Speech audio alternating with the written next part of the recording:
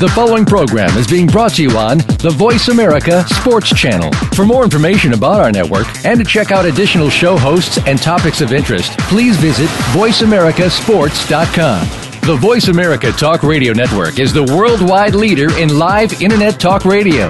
Visit voiceamerica.com. The views and ideas expressed on the following program are strictly those of the hosts or guests and do not necessarily reflect the views and ideas held by the Voice America Talk Radio Network, its staff, and management.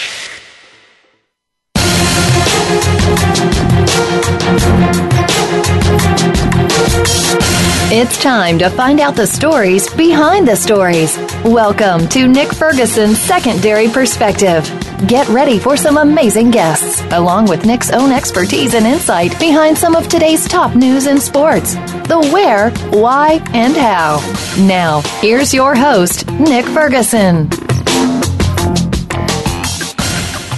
Thank you, and welcome to another exciting episode of Nick Ferguson's Secondary Perspective.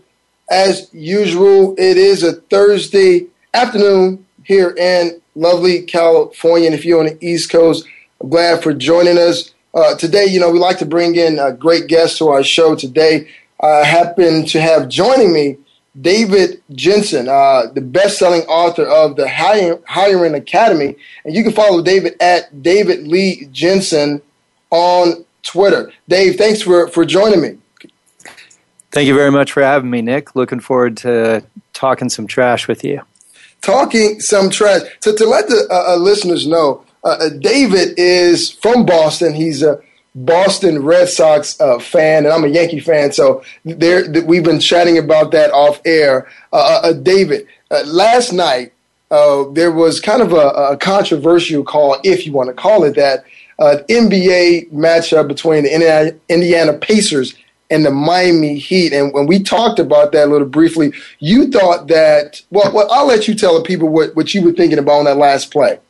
You mean LeBron James shanking shanking in the back? Yeah. Do you really think he shanked him in the back? Because I say, you know what, Paul George, great player, and I love him. His game has come along.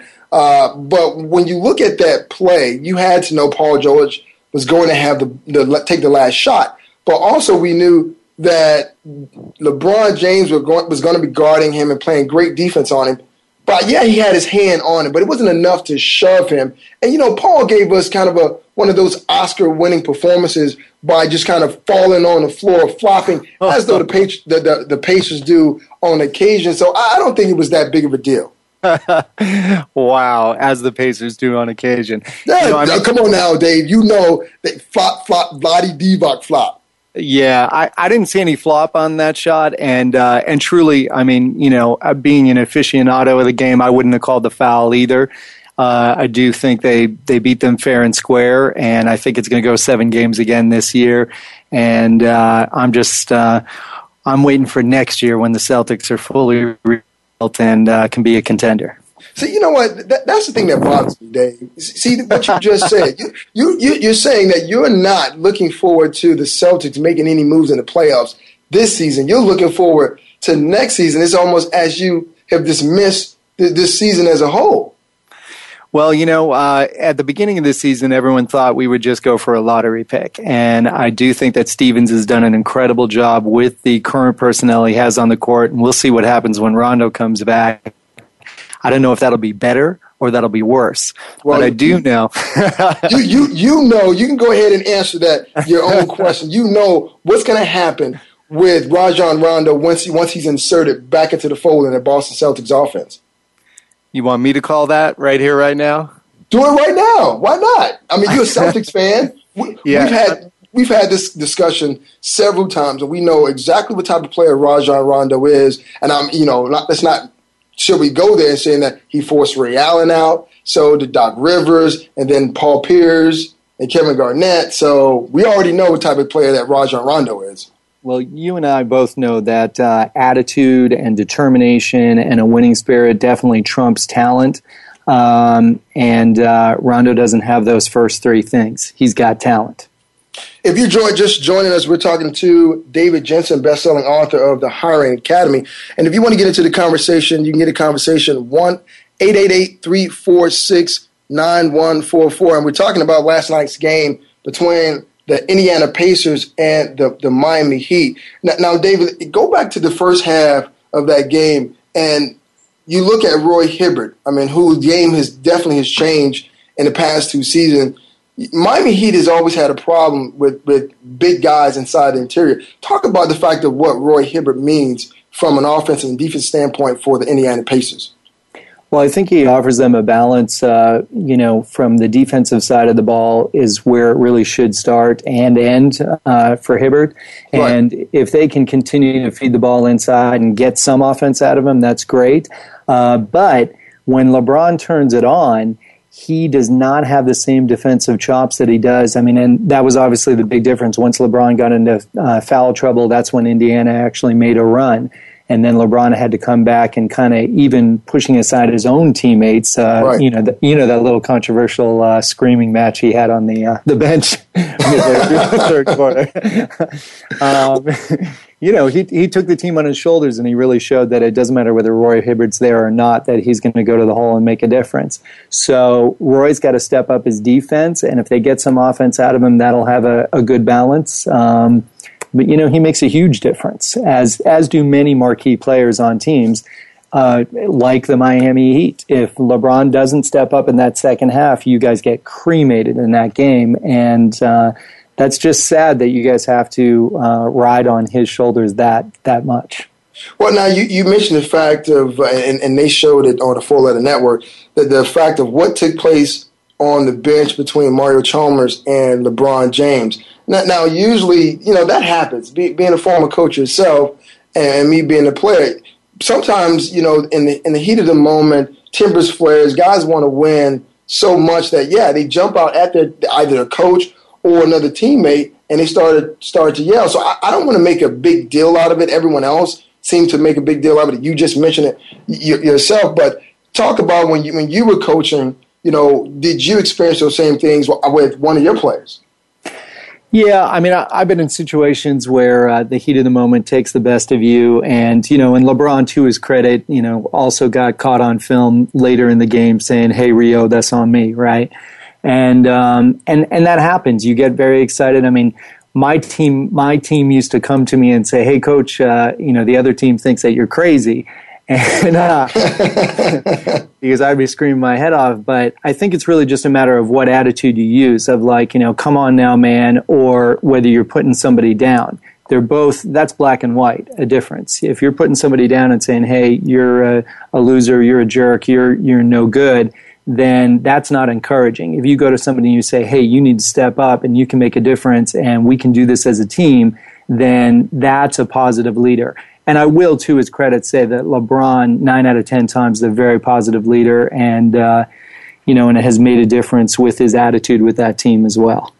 Now, in the Eastern Conference Finals last year, you had the Miami Heat, but looking at the conference as a whole, first the Knicks were a team coming to the season saying, okay, well, they would be a difference maker. Then it was Chicago. Then we all know what's taking place with Derrick Rose. So coming out of the East, other than Miami and the Indiana Pacers, what are the teams that you think right now currently could possibly challenge either team, if at all? That's a real. Atlanta's shown some moments of greatness, but not anything that could go long. Brooklyn has just become a bunch of bumbling idiots, which is really sad. Even Doc Rivers said that he feels sorry for Pierce and Garnett that they're in that scenario. And Chicago, Chicago, to their credit, made a really good run last year without D Rose.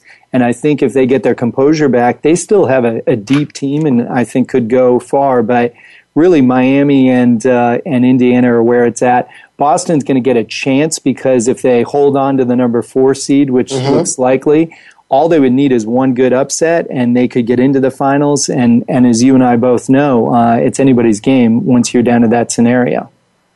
Once again, you're listening to Nick Ferguson Secondary Perspective. To get into the conversation, 888-346-9144 gets you in. I'm talking to Jensen, best-selling author of The Hiring Academy. You can follow David at David Lee Jensen. David, now, I know we're going to switch to baseball later when we talk to Dylan Gaines. Now, with being a Boston Red Sox fan, and you and I, we talked about this before. I'm a Yankees fan. How is it that... And I feel sorry for you. Oh, you feel sorry for me. You know what? I feel sorry for you being a Cowboys fan and what they're going through right now. But we're going to get to that in just a second. But let's talk about the Boston Red Sox. Even though I'm not a fan, I had to tip my hat to them. Another pennant under their belt. I mean, what is it about this Boston Red Sox team that allows them to get it done, year in, year out? And they start off the season as a bottom dweller. No one felt as though they were going to get to the end and actually be in the race.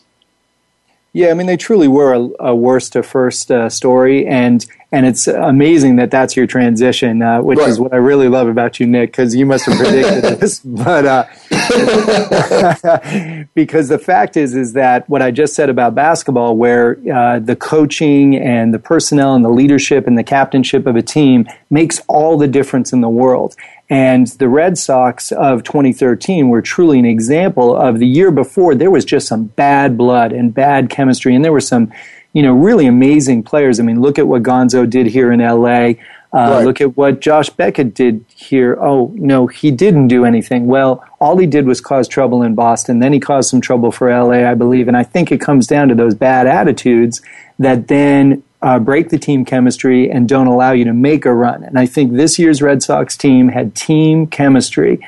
And it wasn't just about the All-Stars. It was really about that team coming together and making a run.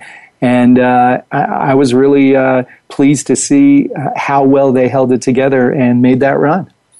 I tell you what, world champions. Yes, you just like to toss that in there at every moment. Yeah. But Big Papi was really key for them. If they don't have him on the roster, and that's a healthy Big Papi, I don't even think that Boston actually wins the pennant at all.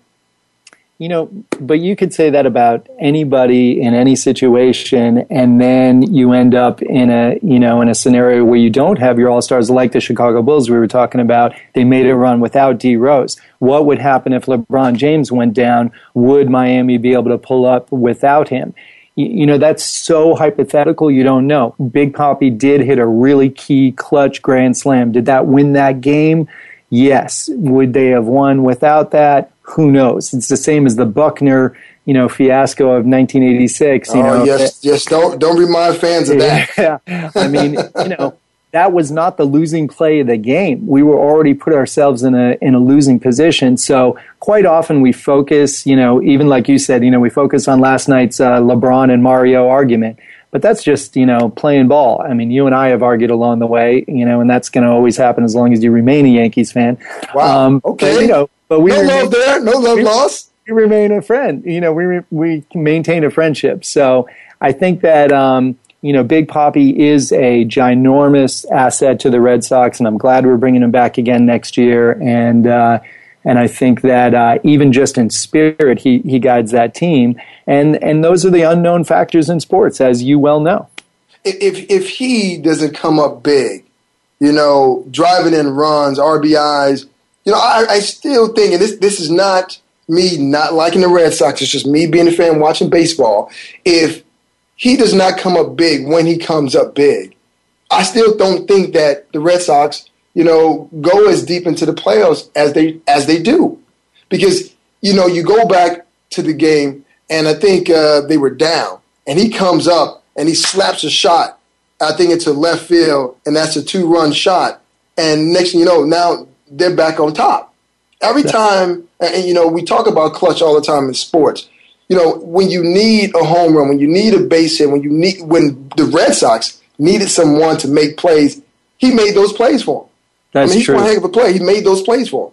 Absolutely true. And that balances out. I don't want to compare him to LeBron James because that would be a disrespect to LBJ. But I must say that if you remember in Yankee Stadium when the Red Sox were down and they came back and won 4 games straight, It was actually a Johnny Damon, hit over the wall in Yankee Stadium that turned the course of that series. And then Poppy did have 3 or 4 home runs in that series to really put the nail in the coffin of the Yankees and win our first World Series in 96 years.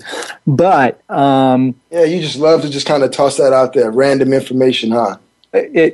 It's factual information. I wouldn't throw it out if it wasn't the truth. So there you go. But anyways, Big Poppy's. We're really blessed to have him, and hopefully, I really love the rivalry of the Yankees-Red Sox. Just so you know, it wouldn't be the same sport if there wasn't a team that was halfway decent to send fishing every year. Wow. Okay. Well, we been fishing for a couple of years here, but that's going to turn around very shortly. But I'm going to switch gears for just a second. I just mentioned the fact of being clutch. And, when you mention clutch, certain names come up. Peyton, Breeze, Brady, but the one name that seems to get left out, and we got about 2 minutes before our break, is Tony Romo. I knew you were going there. Jeff, of course, you knew I was going there. It's a big story. Right now, they have 2 games coming up where they're actually chasing Philadelphia. Who knew that was going to happen? Mm-hmm. But they need to win this weekend. They win this weekend, and they're good. They lose this weekend, and they're going to watch Philly, win a division. But Romo, biggest problem, and, I like Romo during the regular season. But during the postseason, he never shows up, and he just has a tendency to make that mistake at the right time for the Dallas Cowboys, but the right time for his opposition. What are your thoughts on Tony Romo, with you being a Dallas Cowboy fan? Yeah, I mean, if I could pay the salary of a new quarterback myself, I probably would. Tony Romo, it's not just playoffs. And in fact, when you say postseason, I go, whoa, hold on. You got to get to the postseason first.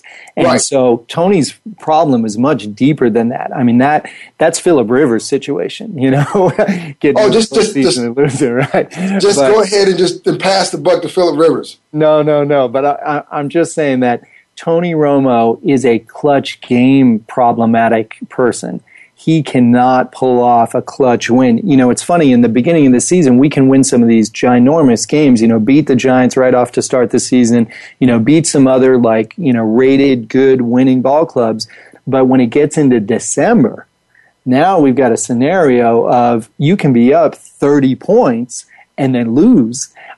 You can really. Now, of course, everyone's calling out the coach because they're saying, "Hey, why was he throwing instead of running the ball or whatever?" But I know that second interception was an audible by Tony Romo, and you could tell because D. Murray turns around and looks at Tony like, "Why did you not hand me the ball?" And when you get into Tony Romo's head and see that he just does not know what to do under pressure, it takes a lot of pressure. But when he gets to those big pressure moments, if he can't pull off that scenario, that's why the Dallas Cowboys will go nowhere. Well, coming up after the break, we'll talk to former Seattle Mariner Dylan Gaines about Pete Rose and what he's doing right now. On the other side of this break.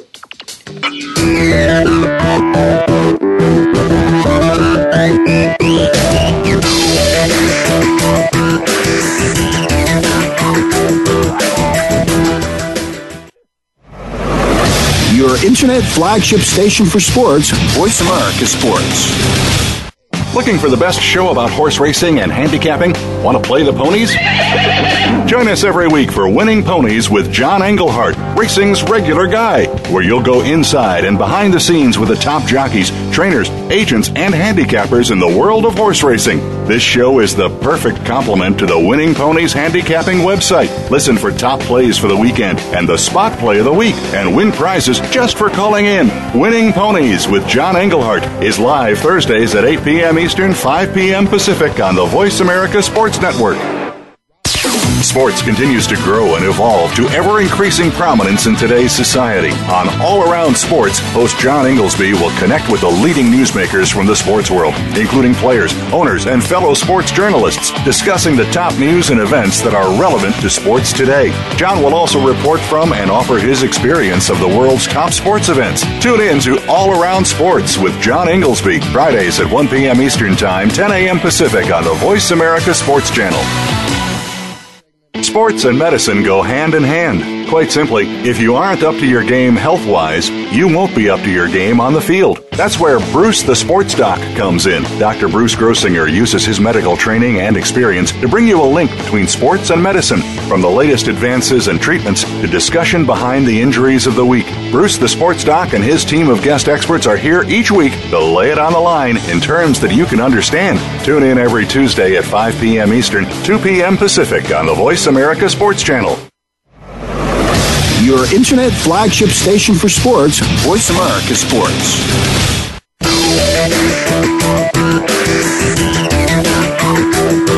You're listening to Secondary Perspective with Nick Ferguson.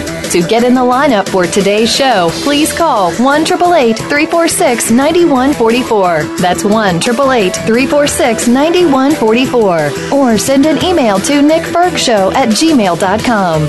Now, back to the show.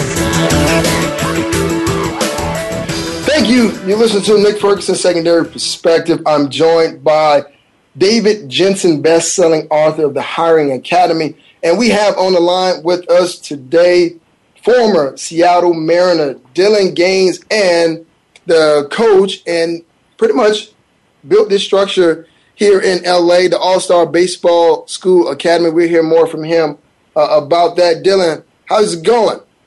It's going great, Nick. Thanks for having me on the show. Not a problem.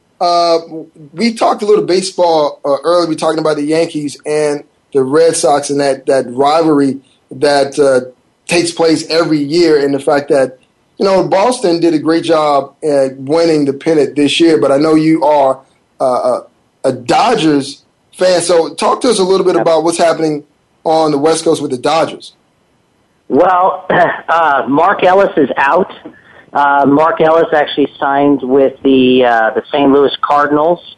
Mm-hmm. He stated that he felt he had a better shot at getting to the World Series in 2014.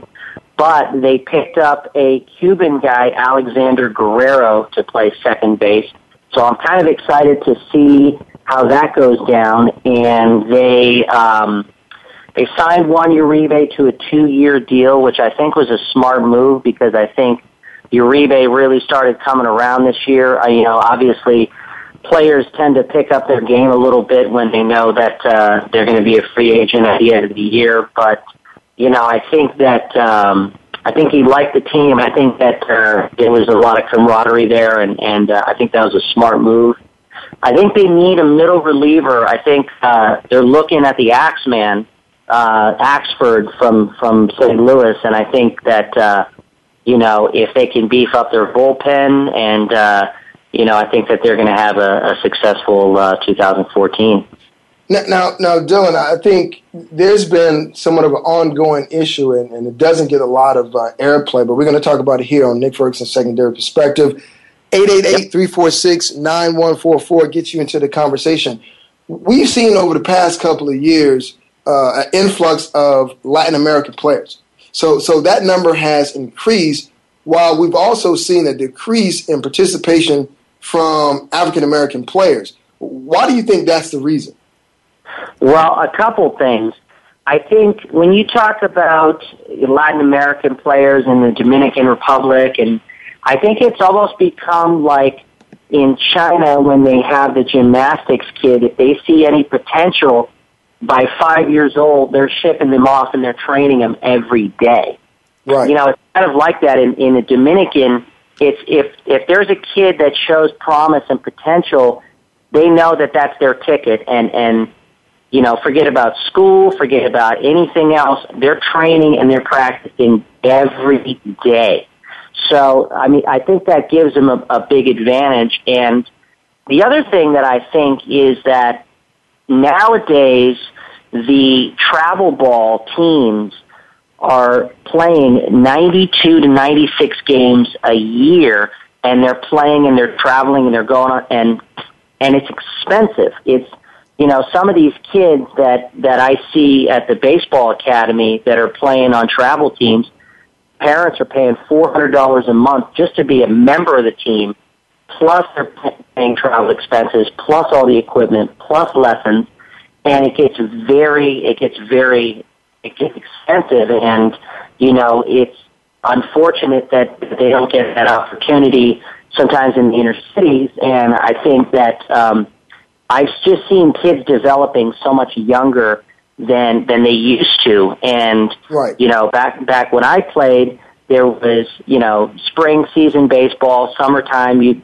I went to the park with your friends, and, you know, you have to have the facility. You have to have a larger facility and funds to you know, continue to progress and to continue to compete against guys that are playing, you know, year round, you know, every day.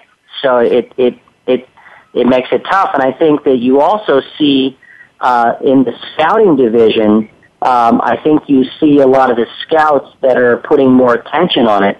The Dodgers actually just signed Juan Garcia-Puig specifically for their international scouting organization, and then they hired another guy, I'm probably going to botch his name, but Hidonio Tsuyoshi, for the Asian community. So the scouts are really starting to go out and look in those areas, I think, and they're passing over some very talented athletes that are here in the USA, and especially in the, you know, African American communities.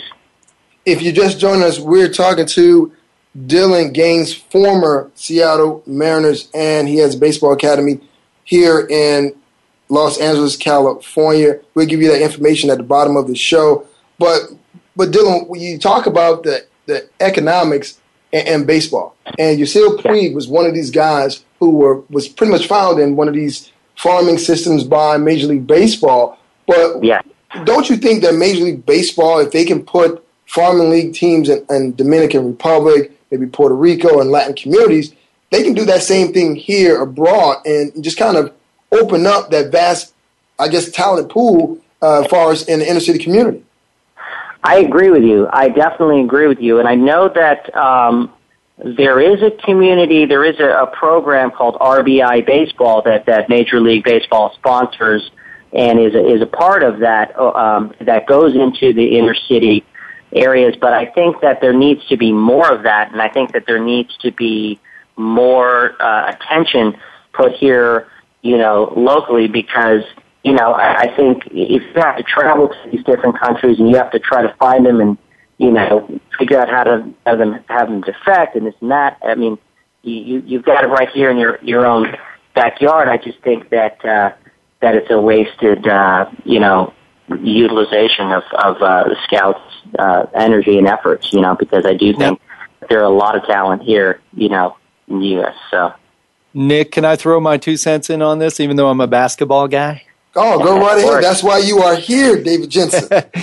All right. So, I mean, I really think that this is just a marketing problem, Nick. I think, you know, so that you know, this being the 66th anniversary of Jackie Robinson breaking the color barrier, right. I know Bud Selig recently announced that Major League Baseball is going to form a task force to examine, you know, how to increase diversity in the sport.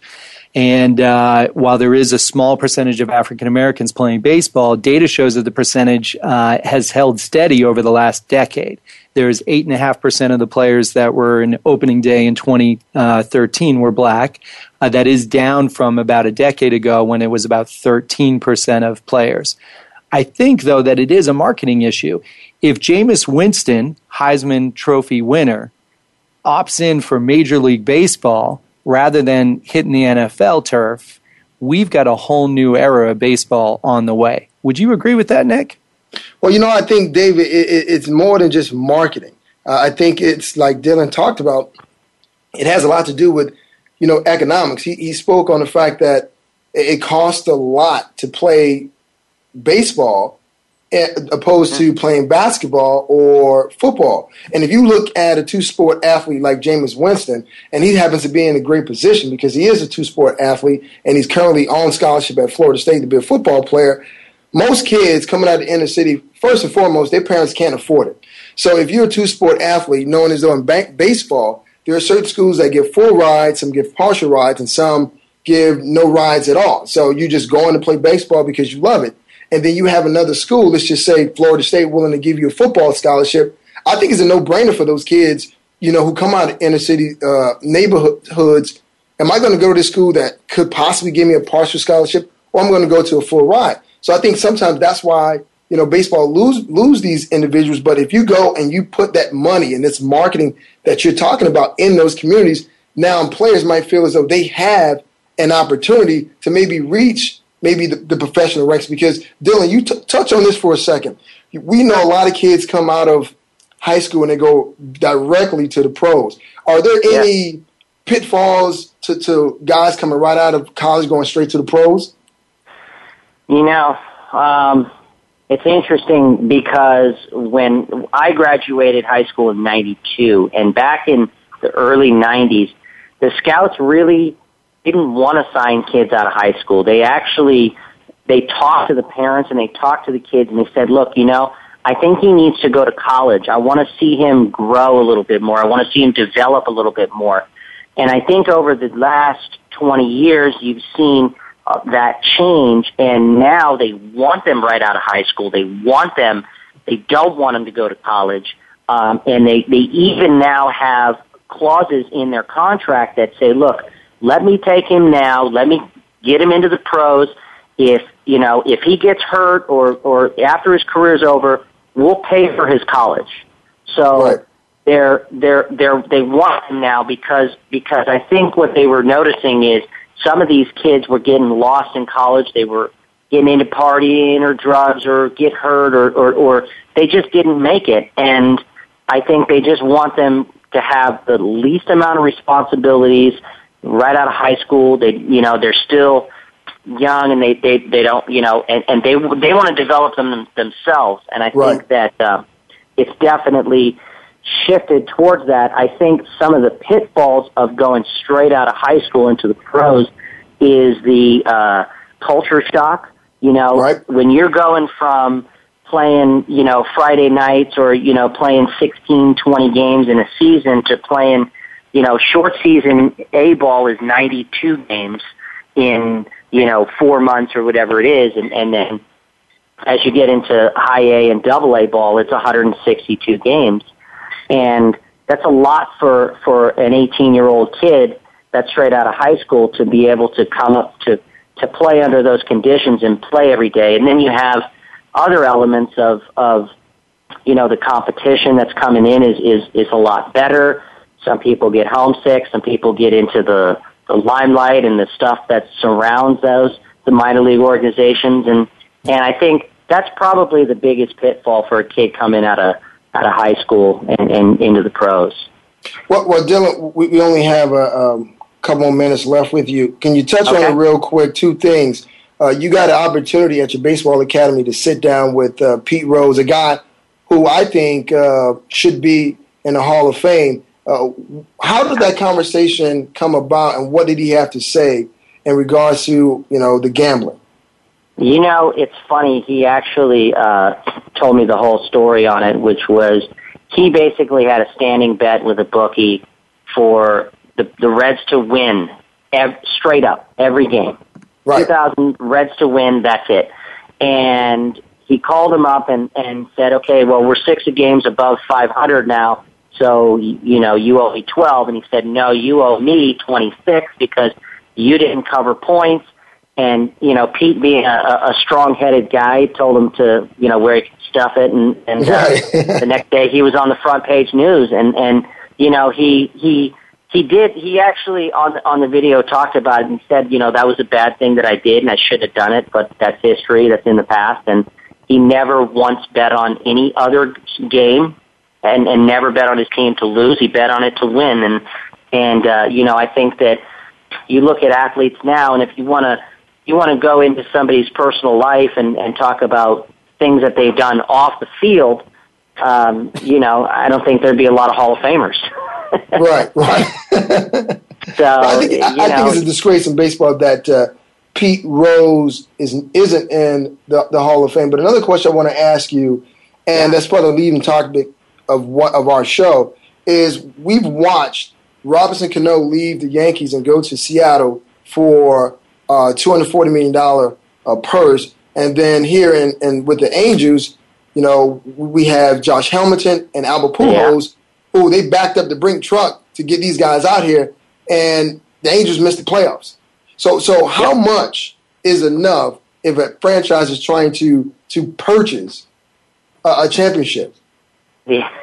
That's a very good question, and it's funny because the Dodgers, for the first time ever, hit the luxury tax for their 2013 purchases. They went in heavy into the market. They opened up their checkbook, and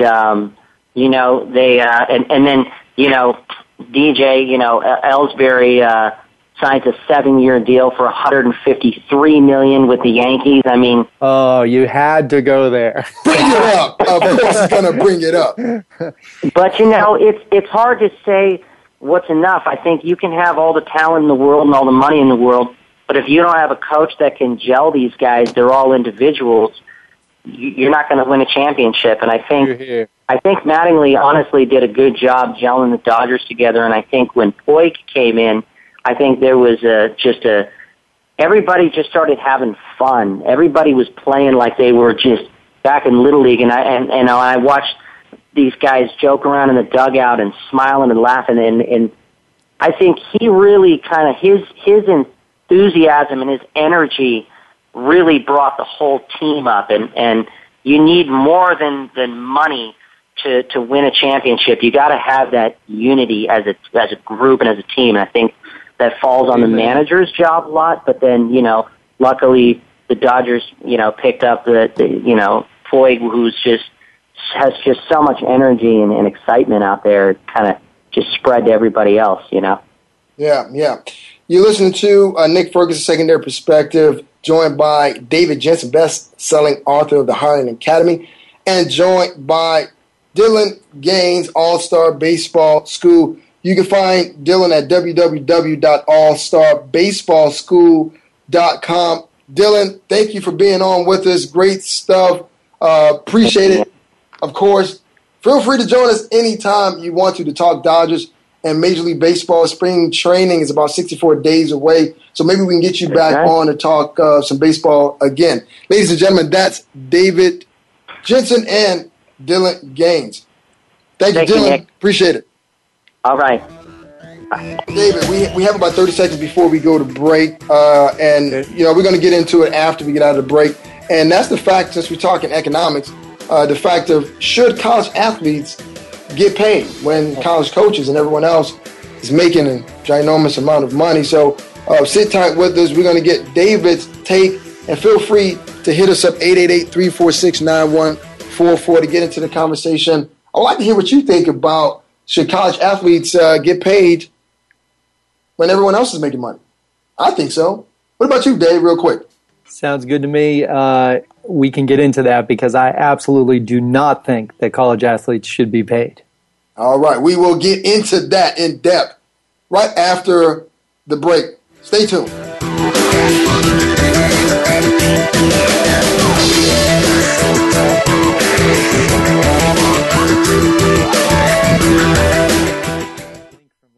The fans now have a voice to speak their mind. No holds barred. They need to bench his ass and move on. I just think that the coach made a mistake. All crazy. NFL, MLB, NBA, NHL. Speak up. Speak up. Or forever hold your mouth. We ain't playing around here. Voice America Sports. If you're looking for a show that takes you through the process of becoming a successful college athlete, you'll want to tune into Get It Done Sports Radio with host Karif Bird. You'll find out about the how-tos of getting to the next level and the do's and don'ts when preparing for college athletics. It's a complete inside look at what's turning out the next generation of players. Listen live every Tuesday at 10 a.m. Pacific Time, 1 p.m. Eastern Time on Voice America Sports.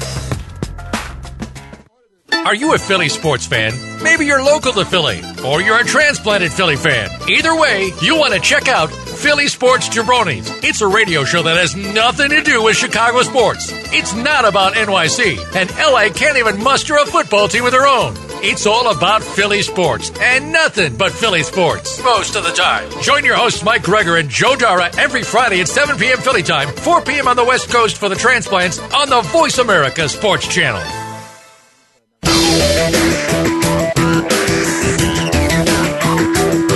You're listening to Secondary Perspective with Nick Ferguson. To get in the lineup for today's show, please call 1-888-346-9144. That's 1-888-346-9144. Or send an email to nickfergshow@gmail.com. Now, back to the show.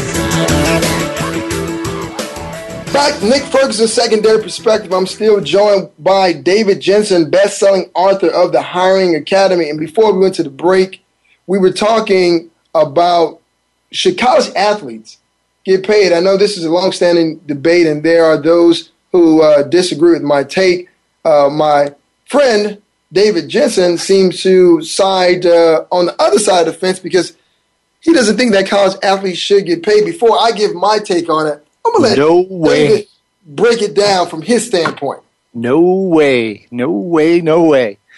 Yeah, Nick, I really believe that college athletes, in a sense, are getting paid in the sense that the vast majority are getting full ride scholarships and opportunities at incredible universities, marquee universities that produce higher graduation percentages from their football teams than they do from the entire university's population. What do you have to say about that? I have to tell you, right now, I'm getting a couple of emails from people, and they are literally disgusted with the fact of the notion that you and others feel as though college athletes shouldn't get paid. And I have to agree with them. And here's why. You know, I played this sport, obviously, and I know what we have to deal with on day in and day out as far as, you know, you got the rigors of the season you have to deal with. You have to leave class because your obligations to the program. And in some cases, guys come into an institution wanting to major in a certain major, but they can't because it's a scheduling conflict and they have to change majors. So, yes, they get an education, but sometimes they don't get a quality education in the degree that they want to because they have to change that and they have to alter that. And also, Dave, keep in mind, you know, we're right on the cusp of bowl season. There's a couple of bowls that are going to take place here on Saturday. And you got to think about how much money goes into that bowl game, that recognition that actually helps enrollment for that particular school. And we just had a case early in the week, and it's been a big story, what's happening with Mac Brown at Texas and how he was forced out. And everyone was talking about, well, who will be the next coaches to come into this program. And, you know, the names that were being mentioned was Jimbo Fisher and Nick Saban, two coaches who run are the heads of top programs and who are still under contract, getting paid a significant amount of money. So think about this. You would have had to pay both Saban and Jimbo Fisher a boatload of money to get out of their contracts, and then you had to give them more money. So these coaches do reach this certain level of acclaim based upon the product they put on the field. But it's on the backs of the players. So serving the volley back in your court, my friend.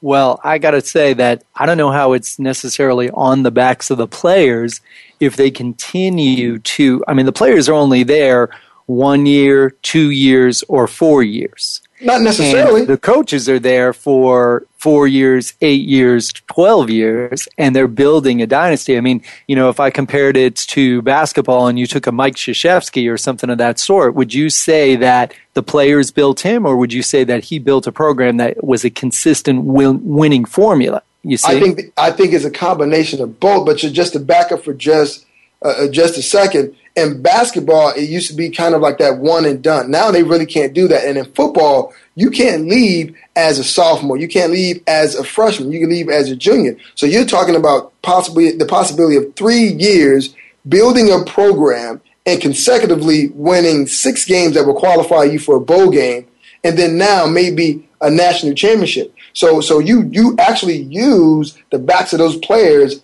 as stepping stones to get to that point, and then you can jump ship and go to pursue another job, just like Nick Saban did. He was at LSU, then he went to the Miami Dolphins, and he came back.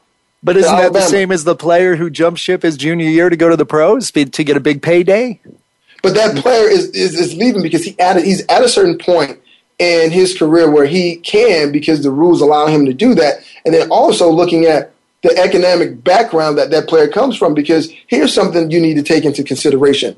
And our listeners need to, who think that players should not be paid.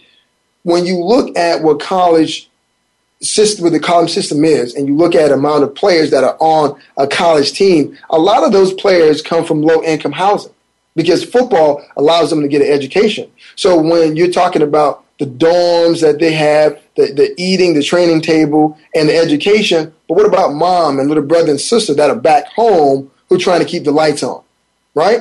What about those individuals? Yeah, you living right, but what about those individuals? That's why some of those players choose, when eligibility allow it and the rules allow it, to leave school to help their families out. I can't fault a kid from that. I don't care what background you come from.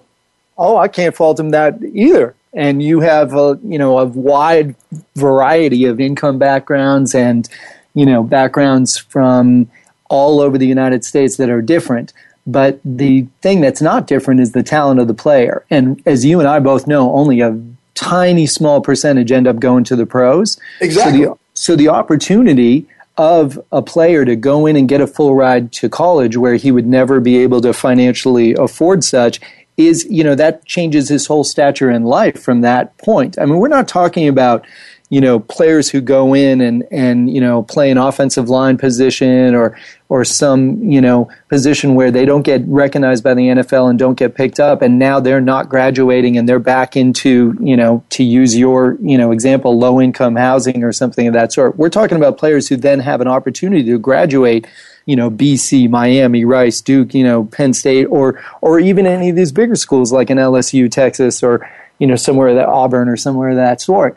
These guys are getting great opportunities no matter what. If I would go into school to become an attorney, no one's going to pay me to get my law degree done, even though it's going to cost me twice as much because I've got twice as much college to do. No one's going to pay me to come in and be an attorney in college. So it's the same as a pro athlete. That's going to be his career. That's going to be his profession. So college is part of that ground. I think that's a little different, that scenario that you just laid out there, because if you're going to law school to become a lawyer and you're trying to pass the bar, you're not contributing a certain amount of money, because last time I checked, I don't believe there was some kind of lawyer bowl where they get all these guys together and you pit wits against one another. In football, but there is. There is. Where? That's why you have huge. Oh, I don't know. Where's this bowl? This bowl is in the courtroom when you got somebody like O.J. Simpson committing a murder, or Michael Jackson getting accused of some sort of whatever. I mean, any of these legal scenarios. Donald Trump gets sued. Now that law firm makes millions upon millions of dollars for the sweaty efforts of their legal counsel and their huge lawyer team. Yeah, and then you get paid a percentage of that, a small percentage of that, because the name on the door is more important than the name on that player's back. So that money goes back to that firm, because that person who's trying to get off, they want to get off, so they're going to pay you a goobs and gobs of money to do that. But as far as the institutions, as far as football is concerned, they make millions of dollars. Nick Saban was making $5.4 million before this whole Texas thing came about, and his contract wasn't up until 2020. Now, all of a sudden, because Mac Brown is pushed out, and now they're talking about Nick Saban, Alabama said, you know what, we're not going to lose our coach, so we're going to give him an extension. An extension when your first contract wasn't even up. So he's getting paid millions of dollars. There's several players that have gone to the NFL, and there's certain players who have gone to the NFL who were not drafted that did not make the team. So the idea of the fact that we give you education and we give you an opportunity to get to the NFL, I think that's a fallacy because a lot of players, they go, but they don't make it. And then their eligibility is up. What did they accomplish in those 3 or 4 years they were at that institution? Were they actually even in degrees that they can use afterwards? Majority, probably not. Well, now we'd have to drill down into tiny little statistics. But what I do know is that bigger statistics are that, 90%, 70% and 90% of these guys are graduating college, they're leaving with a college degree, and that's an opportunity that, it just falls in percentages, of every kid who plays the sport, only a certain number are going to then make it on the varsity squad. And every kid who plays varsity, only a certain number are going to make it to college, to play. And then of every college player, only a small percentage are going to make the pros. And in the meantime, they got to have it, it's the same as we talk about coaching, right? You've got to have the parenting and you've got to have the, structure in your life to decide that, hey, I love the game and I'm going to play 110%, but I'm going to make sure that I have my values in that I'm going to get well educated as well. And they have that opportunity to do so. Same as anybody else, same as that kid who goes into being an attorney has that opportunity to excel and then go put a shingle up on a door and become a success, or to, struggle along as a second fiddle. If you just joined us, we're talking to David Jensen, best-selling author of the Hiring Academy and, of all things, Hiring Academy. We're talking about statistics, and we're talking about college football and should college athletes be paid for what they do on the field. You mentioned that 97%. Now, I know Northwestern is at 97% as far as leading pretty much everyone as far as graduating. But there are some individuals that are at the bottom of the barrel. And to be totally honest, it's very upsetting to me going over these numbers. My institution, Georgia Tech, when you look at both basketball and football, they have some bottom basement numbers themselves. And I think that has a lot to do with looking at Georgia Tech, how they view their academia and wanting to be pretty much the Harvard of the South. So it's not as easy and cut and dry as, hey, I go into Georgia Tech, I minor or major in business administration. That sounds like a very unique major that doesn't seem like it's going to be hard to overcome. But do you take biology and you take all these maths that are for pre-med majors, and you have a lot of guys who think that they can make it, but they don't. And not just Georgia Tech, you have a lot of guys that go into programs and thinking, okay, well, I'm going to be able to get a degree from this school, and it never happens. And because we know that, that's what I'm saying. This is why I think a certain amount of money should be put aside for these guys. If you're a walk-on and you make the team, you should get the same amount of money. Because if you are at a program and that program pays for other sports like volleyball, female baseball, or something like that, because let's be totally honest, the cash cow sports are men's sports. Not talking sexist or whatever, but I'm being realistic. Football, basketball, and baseball. So if you are bringing in a huge sum of that pot, then you should see a great sum of that come back to you in some form of return. Do you not? Well, here's the situation. First of all, so that you know, UConn and Tennessee women's basketball would argue with your last statement, but I'd say in the majority, you're right. But I really think it's an institutional question with regards to the graduation rates. That's the first thing. I just want you to know that in the ACC, Boston College, 94%, Miami, 94%, Duke, 92%, et cetera, down to Florida State, who's now, got a national championship shot, 55%, and Georgia Tech, 55%. So that is an institutional problem that is the same as any other organization where you've got a rotten apple at the top who's not looking at those statistics and not doing something active to change them. That's a real travesty, and that's a real disservice to those players. And I would hope that the media would pay more attention to that rather than just, all the controversy of fake girlfriends on Skype or, Come on. who got stoned at the last, party. Right, it's really a sad society we live in when that occurs. But I will say that as far as the player payments, I really disagree. I really see that, you just said, okay, a walk-on gets paid the same. So you're telling me that a Heisman Trophy winner who, you and I both know LeBron James comes in, he carries the team. If Jameson comes in, he carries the team. Now, why does some walk-on player who's riding the bench get paid the same amount as that player? And then maybe you say he doesn't. So then how do you split up? Who's your superstar and who's not?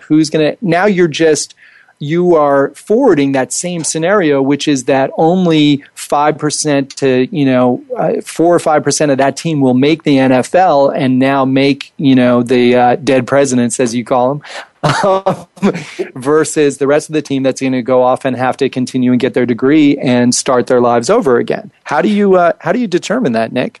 Well, I tell you what, we got 30 seconds before we close. We're not going to solve everything in this particular conversation. We'll jump back on next Thursday at 10 a.m. same time, and we'll just kind of go back over this whole situation yet again. I'd like to thank my guest, Dylan Gaines, from the All-Star Baseball School, and also thank David Jensen, best-selling author, once again, of the Hiring Academy. You can follow David at David Lee Jensen on Twitter. Dave, thanks again. We will continue this conversation via Twitter. You can also go to Google, and we'll continue the conversation there as well. Also, don't forget on YouTube, check the Nick Ferguson Secondary Perspective YouTube channel at Nick A. Ferguson. But once again, thanks to all our guests, and we will join you back here next time. Same bat time, same bat channel. And also want to thank my engineer, Justin. Appreciate it. Great job.